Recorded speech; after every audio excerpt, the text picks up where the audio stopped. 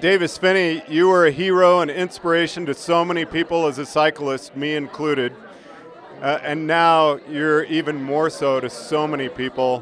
What inspired you to start your foundation?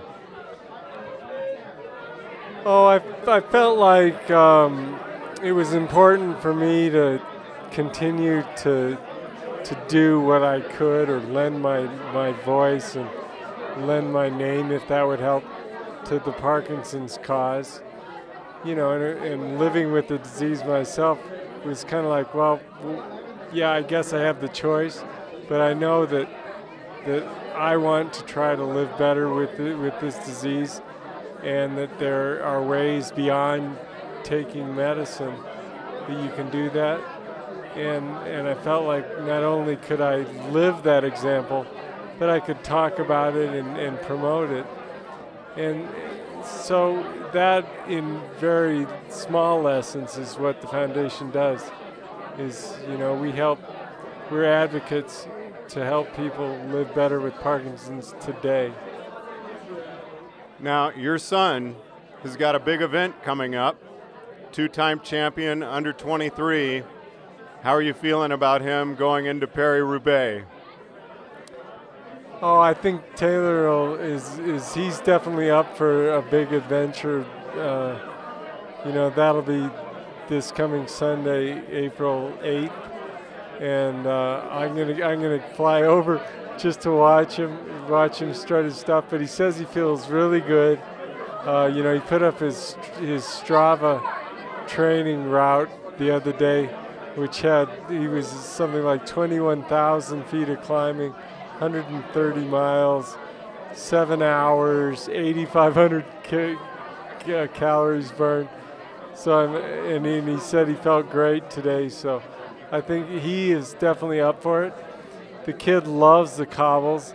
That was not my specialty at all. They're the kind of thing either you as a rider are suited to and you can float across them, or you're like me and you just plow through them and get through them, and each segment you feel worse. But Taylor says when he raced the cobble, he comes out of every cobble section feeling better than when he came in. So I think he will win Paris-Roubaix someday.